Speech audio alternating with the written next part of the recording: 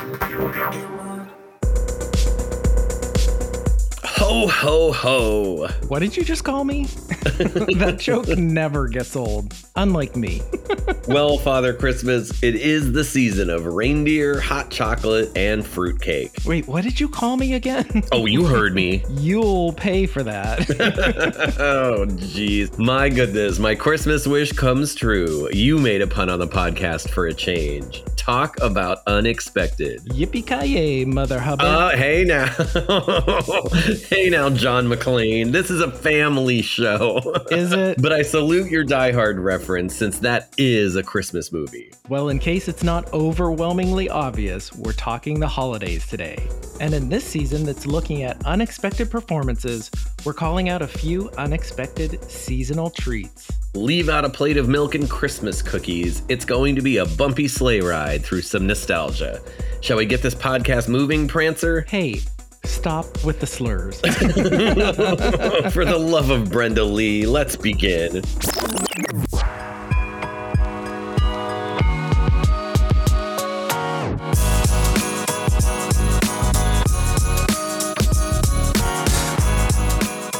Welcome to the Pop Trash Podcast. We're your hosts. I'm Eric Griggs. And I'm Mike Jones. Each episode, we take a pop topic and trash talk it, but with love, of course. And love, well, just like how all of the other reindeer eventually loved Rudolph, we're showing some love to a few deep pop culture cuts that strayed off the Christmas path.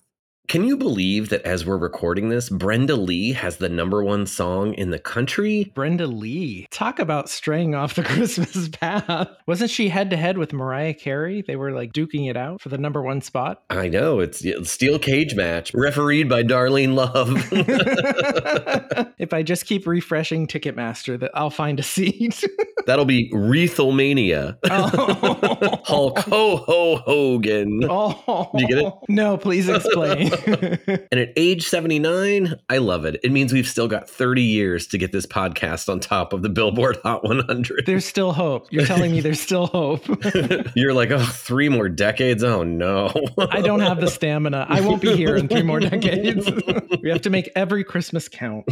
Speaking of Christmas songs, a lot of people think that my favorite things from The Sound of Music is a Christmas song. I don't think so. What are your thoughts on that? Well, why has it been claimed by Christmas? Just because they're listing a lot of things that could be a Target gift registry? It's the Julie Andrews gift guide.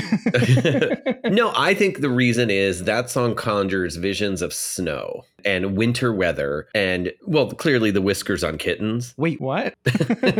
and that just happens to fall in the Christmas season. And so I feel like the melody, the images of snow and winter. So you think it counts? Consider it a Christmas song. Well, if we were to pick a couple of things that are like Moonlight on, what is it? Moonlight on Wings of the Geese or something?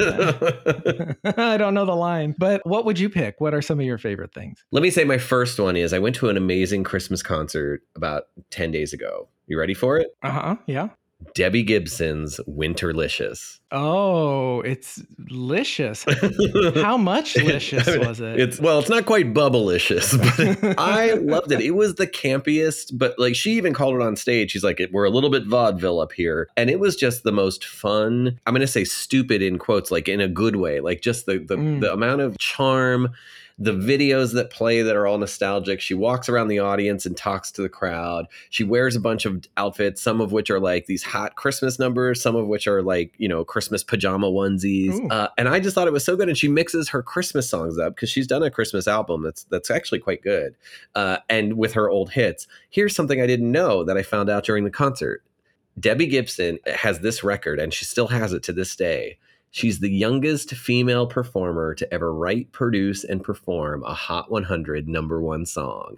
And that record still holds, even though Brenda Lee was 13 when she recorded that. She was 79 when it went #1. So Debbie Gibson still holds it for Foolish Beat. Isn't that crazy? Foolish Beat. I wouldn't have predicted that one. That's cool, though. Huh. I know. I love it. She was also Songwriter of the Year in 1989. Props to her. That sounds like fun. So yeah, I don't know. Debbie Gibson, maybe that's a little bit of an out of the blue favorite thing. Oh.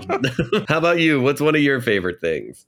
I would say those Target birds that everybody is obsessed with. You know those? They're the featherly friends. That's what they're called. I only know them because you send me about 17 TikTok videos of them a day. Yeah, I mean, I'm basically the grandmom that collects Christmas villages. You know, those little Yes. those little things that you set out on your table, but they make me happy. And who are they hurting? No one. That's who. You are preserving the culture of Hummel collection for the 21st century. Pretty much. It's just Target birds now. I mean, come to find out, they are so popular that they're doing them for all the holidays. TikTok showed me that there were Halloween ones and Valentine's Day ones. So it's going to become, I predict, I should save this for the prediction shows. But it's going to become like Beanie Babies of the 90s. Wait, so you think we'll get like St. Patrick's Day birds? Oh, absolutely. I'm sure there already were. Sham rocking around the Christmas tree. Yes. Well, I love them. Love them or hate them. I love them. All right. What else you got in your bag of favorite things? Oh, okay. Well, I'll give you another favorite thing. A beverage I tried for the first time this year that really tastes like Christmas breakfast in a mug. Are you ready? Mm-hmm. Eggo-nog sippin' cream. Oh, I don't. I know. I don't know how I feel about that. It sounds a little like, wait, do I want liquid breakfast in my Christmas menu? But it really works. If you put it over ice, it's like eggnog that has a taste of like sweet pancakes mixed with like the essence of sausage. You've really lost your way now. I'm wishing on a star this would stop. I'm telling you, it is like brunch in a jar. I think that's actually the subtitle of it, actually, is brunch in a jar. And it works as a holiday treat and like another spin on your classic Christmas eggnog. I love eggnog. I mean, it is one of my favorite things. I put that on the list. I've been putting it in my coffee. And I'm pretty sure it's bad for you to do that every day, which is, instead of a spoon, I stir it with a strip of bacon so that it's a little healthier. Yeah. And then I wash it down with a half stick of butter. So, yeah, it's kind of like yours. You get the little meat taste in it. You get the eggnog. I think whatever I'm doing in the holidays, cooking with lard would be healthier than the choices I'm making. That leads me to my next favorite thing, peppermint Tums, because I'm an old man. And I want to know, why are they limited edition flavor? They are delightful. And when you have heartburn, peppermint is fantastic. But they take it away and you have like berries or chalk. I think those are your regular choices. They don't take it. Literally, the other 11 months of the year, Tums are flavored with mint. No, not peppermint. Oh, get out. I swear to God, I will go get the bottle and show you. It says limited edition peppermint. Well, that's a marketing trick. But literally, you can buy Tums in February that will taste like mint. Wait, marketing trick? You think I would fall for a marketing trick like buying a lot of birds? Yeah.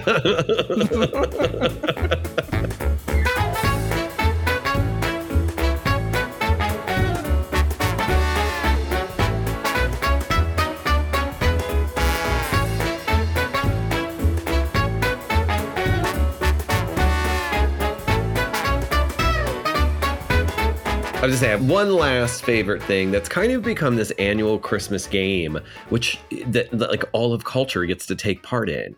I'm curious if you've heard this game, Whamageddon. No.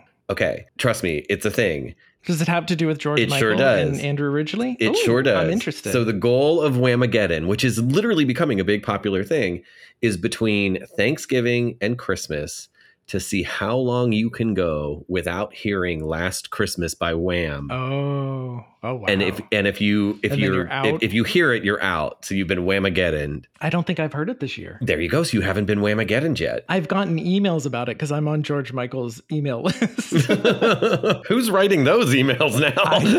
I don't know. That's a great game. I love it. I think it's really, really fun. It's just like a nice little like, how long can you avoid this song for? And then you eventually get hit with it.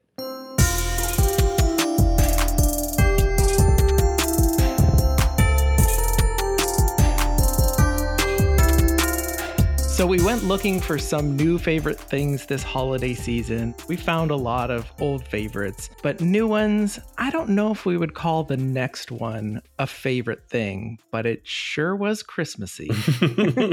I'm also not sure we'd call something from 1991 new. Well, new to me. Oh, yeah. When you proposed it, I was like, huh. Okay, that's new. That's unexpected. That just definitely follows the theme. Well, it definitely has an unexpected performance in it. So are you ready to talk about Silent Night, Deadly Night 5, The Toymaker? I sure am, but I'm a little concerned that I don't have the backstory and the history of Silent Night, Deadly Night 1 through 4. But I watched it and I think I was caught up. It was fine. I think it's the case where you can easily slip into Silent Night, Deadly Night 5 without having any sense of what else has happened in the franchise. Like a well-worn pajama. Exactly. Slip right into it. Let's just give folks a sense. Silent Night, Deadly Night 5. You can pretty much picture where this is going. It's a horror movie. It is also about Christmas. You basically have a toy maker who is making evil toys that go and terrorize an entire neighborhood of people. What makes this unexpected, though, is that the toy maker, who is kind of like a Santa Claus figure, but in this movie has the incredible name of Joe Petto, a little Pinocchio play there, played by one of Hollywood's biggest golden age names, Mickey Rooney. I'm shocked. I did not expect that. Do we know how old was he when he made this? This had to have been one of his last roles. I believe. That's the thing. Mickey Rooney died in 2014. So that's really? Like a lot more recent than I thought. Wow. No, I think it's true, though, that like you and I growing up in the 80s, 90s, Mickey Rooney always felt like 250 years old to me. Yeah, he's kind of like George Burns. You never thought he was going to go. He was just permanently 80. Yes. And when he made this movie, he would have only been about 71, 72, something like that, which is kind of wild. That's going to be me, just like sticking around for spite, you know? Everybody around will be like, him? He's still here?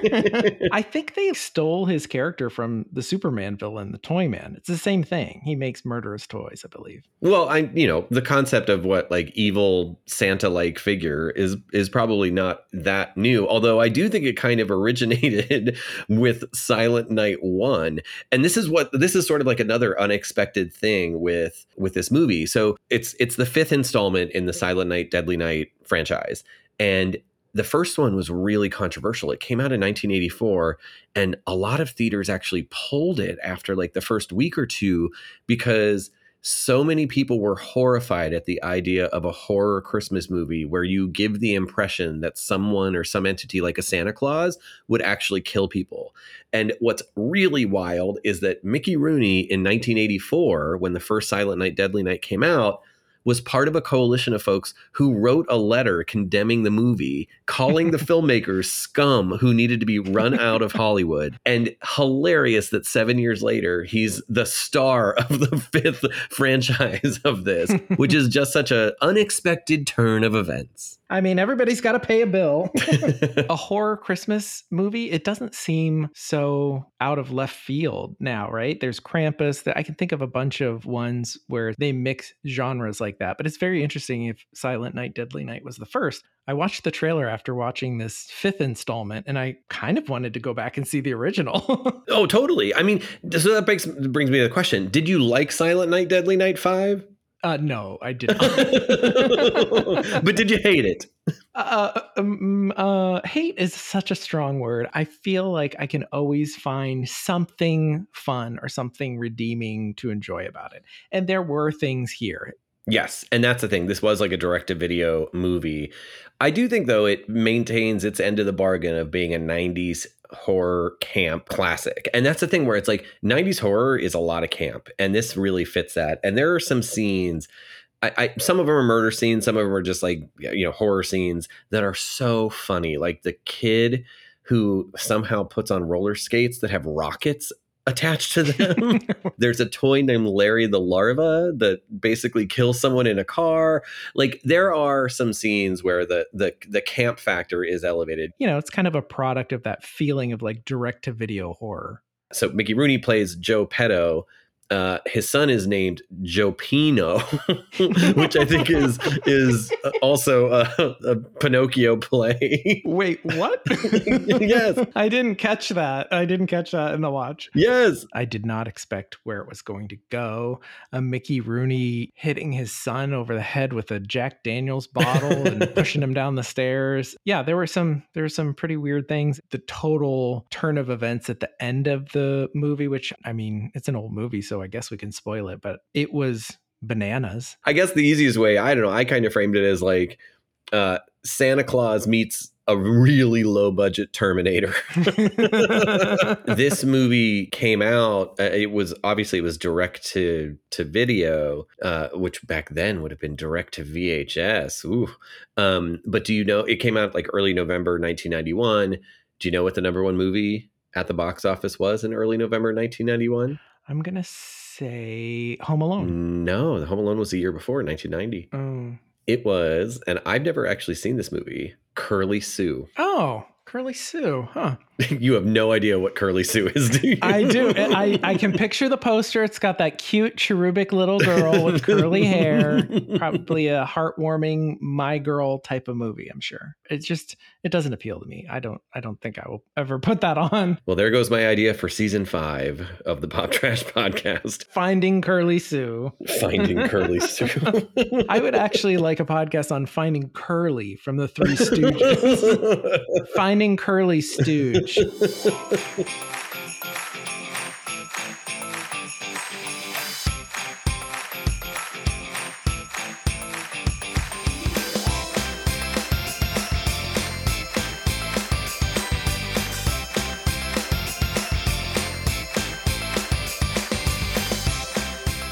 All right, well, we're going to jump from movies to television for another Christmassy, campy classic.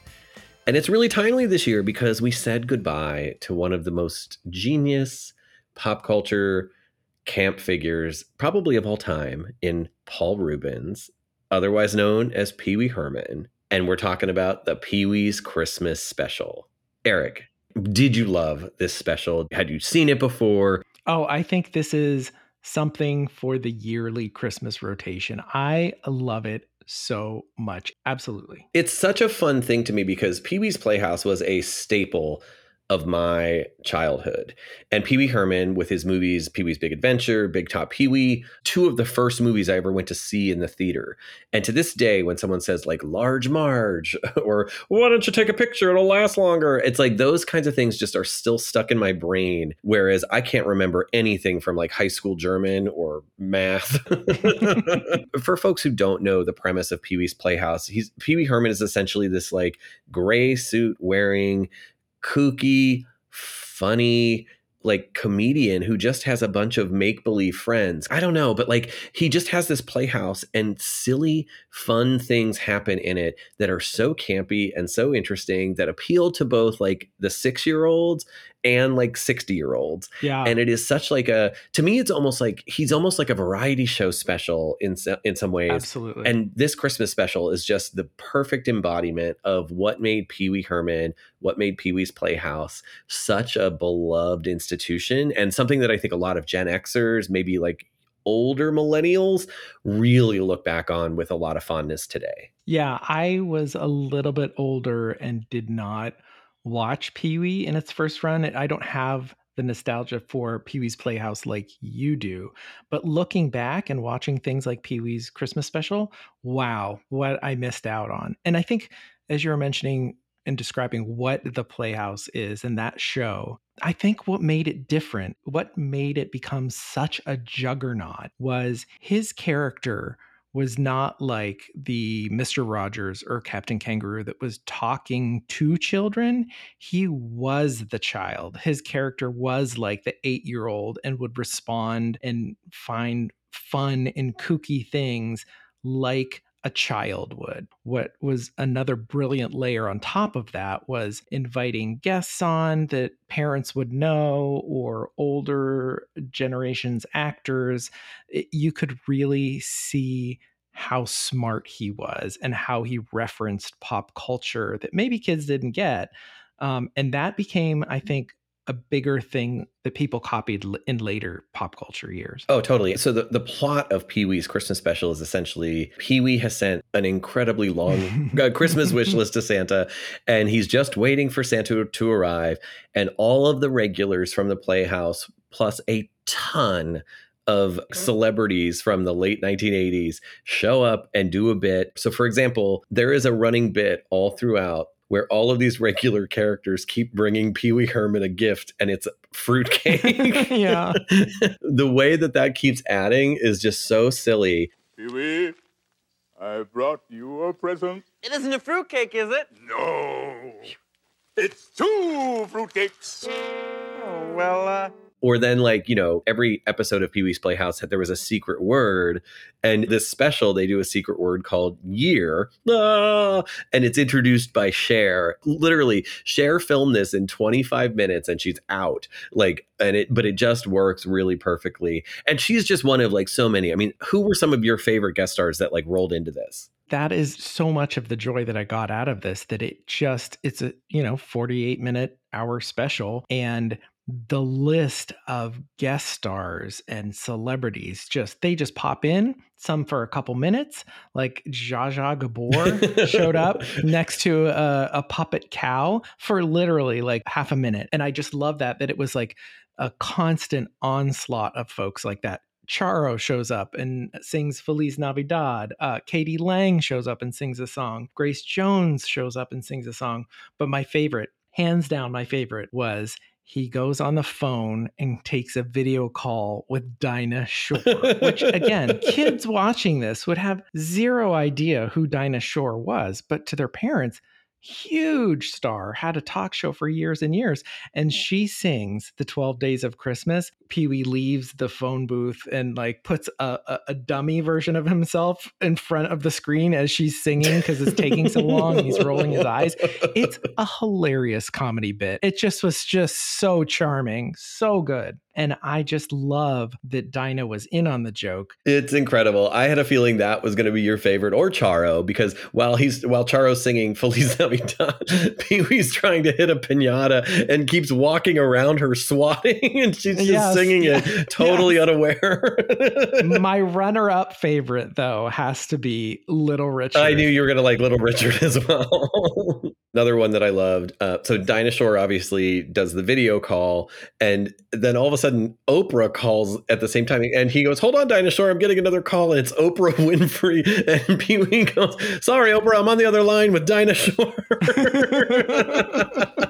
And that's basically all Oprah does there, but it works so well. Whoopi Goldberg, Joan Rivers. Paul Reubens clearly has a love for camp, and where his frame of reference comes from is the inherent like humor and fun in these celebrities and these types of silly situations. It really demonstrates how he could get this many celebrities to just show up for these tiny, tiny cameos. You know, that's another thing that really struck me watching it, that all of these celebrities were not afraid to be goofy and silly.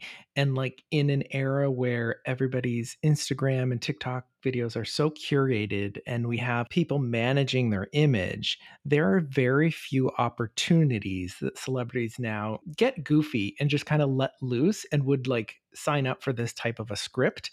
I mean, they do, but it's always like winking, like, I know I'm doing this over the top, you know? I don't think you would ever see anything like this today, ever. I can't think of anything that's analogous to it. Well, especially at the volume. It speaks to me of two things. One is, so Paul Reubens did die this past year, and in sort of memorializing him, there were just a unbelievable amount of stories of people who were like, he was the nicest guy in the entire world, who I think also was done really dirty by like tabloid, for sure, right? Like, yeah. But there were stories of like staffers at TV shows that like Pee Wee Herman, Paul Reubens went out of his way to like just show attention to, invite over to his house to have sandwiches and just connect. I just think that like he was a really gentle, wonderful person. Watching it now after he's passed away, knowing that we're not going to get anything like that in the future, it was sort of bittersweet in a good way, right? Like it made me think this is something that television entertainment history like needs to hang on to and preserve. Pee Wee's Playhouse was the Saturday morning staple, right? It was children's entertainment. Christmas specials usually aired in the evenings and the whole family gathered around the TV from one of the three networks. I think there's such a fragmented genre-based, like this is a kid's show, this is an adult show, that I don't think we'll see this kind of crossover ever again. Oh, probably not. No. I also love that Paul Rubens' estate just put a high resolution version of this on YouTube for folks to watch. And that makes me very happy. So yeah, I bought it on iTunes, so I have it every year. I mean, so this didn't air on Saturday mornings because this was sort of like a special. It aired on, I think, December 21st, 1988. It was like a Wednesday before Christmas or Tuesday before Christmas. And it aired prime time, and it didn't do terribly, but it didn't win its time slot, just so you know. What a travesty. Great gosh almighty! Little Richard, are you all right? You know me, Pee Wee. Always fall down. But I get right back up and try again. If at first you don't succeed, you know what they say. You're trying. Except ice skating. I give up, I quit. I quit.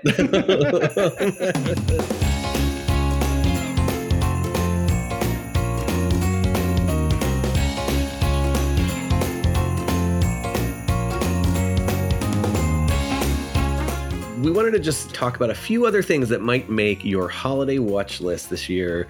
If you've got some time to watch something that's holiday themed. And I'm curious, Eric, what's one of the things that could be pretty interesting for people to put on their holiday watch list? A Solid Gold Christmas. The Solid Gold show from the 80s. They did several Christmas specials. I think my favorite recommendation is 85. I would go for that one. It does have one of my favorite performers who the same clip is shown from year to year, Laura Branigan, performing Santa Claus is Coming to Town. And I really do think this Christmas song was tailor-made for her. She makes it like a real rock version. It's very like 80s early Laura Branigan. And the backup singers would go, Gloria. Mrs. Griggs was like, do you hear they're singing Gloria? So they're promoting her record and singing the Christmas song. It's brilliant. So Mike, what's one thing that's on your holiday watch list? Well, mine is less something that I would make a holiday tradition and more something that's playing out right now in real time. A couple weeks ago, the New York Times had this front page story about how millennials and Gen Zers are discovering the TV show LA Law for the first time. Really? Yes. And all like 172 episodes, which is wild that it lasted that long, have been put on Hulu. And so like all these people are like getting into LA Law for the first time, which I find so unexpected because that show is really, from the saxophone theme song to the way they dress to the way Los Angeles looks, like that show is stuck in time. That is definitely something that is like from like what, 86, 87 to the early 90s. Mm-hmm. But I went back and watched the first season's Christmas episode. A couple things about it, which I think are interesting. It has an incredible episode title. It is called Sydney, the Dead-Nosed Reindeer. And that got me down a rabbit hole. And I have to say, I think LA Law might win the award for the TV show that had the best episode titles. There are some bangers that go throughout the history of this show, some related to Christmas, some not. I want to read a couple of them, and you can tell me which one you think is the best. Are you ready? Yeah. All right. We've got The House of the Rising Flawn. We've got Slum Enchanted Evening. Oh my God. We've got Raiders of the Lost Bark. We've got I'm in the Nude for Love. We've got, I'm sorry, I'm not going to be able to get through this. We've got 50 Ways to Floss Your Lover. This is the best one. And this one is from from 1989. So it's season 4, Christmas episode. Placenta Claus is coming to town. Oh my God. No. And I'm obsessed with it. And so it just has me in this mood of like, okay, maybe if I have some time this Christmas, I'm going to pop on some old episodes of LA Law that are now on Hulu. So that's my unexpected thing to maybe slide into your holiday viewing schedule.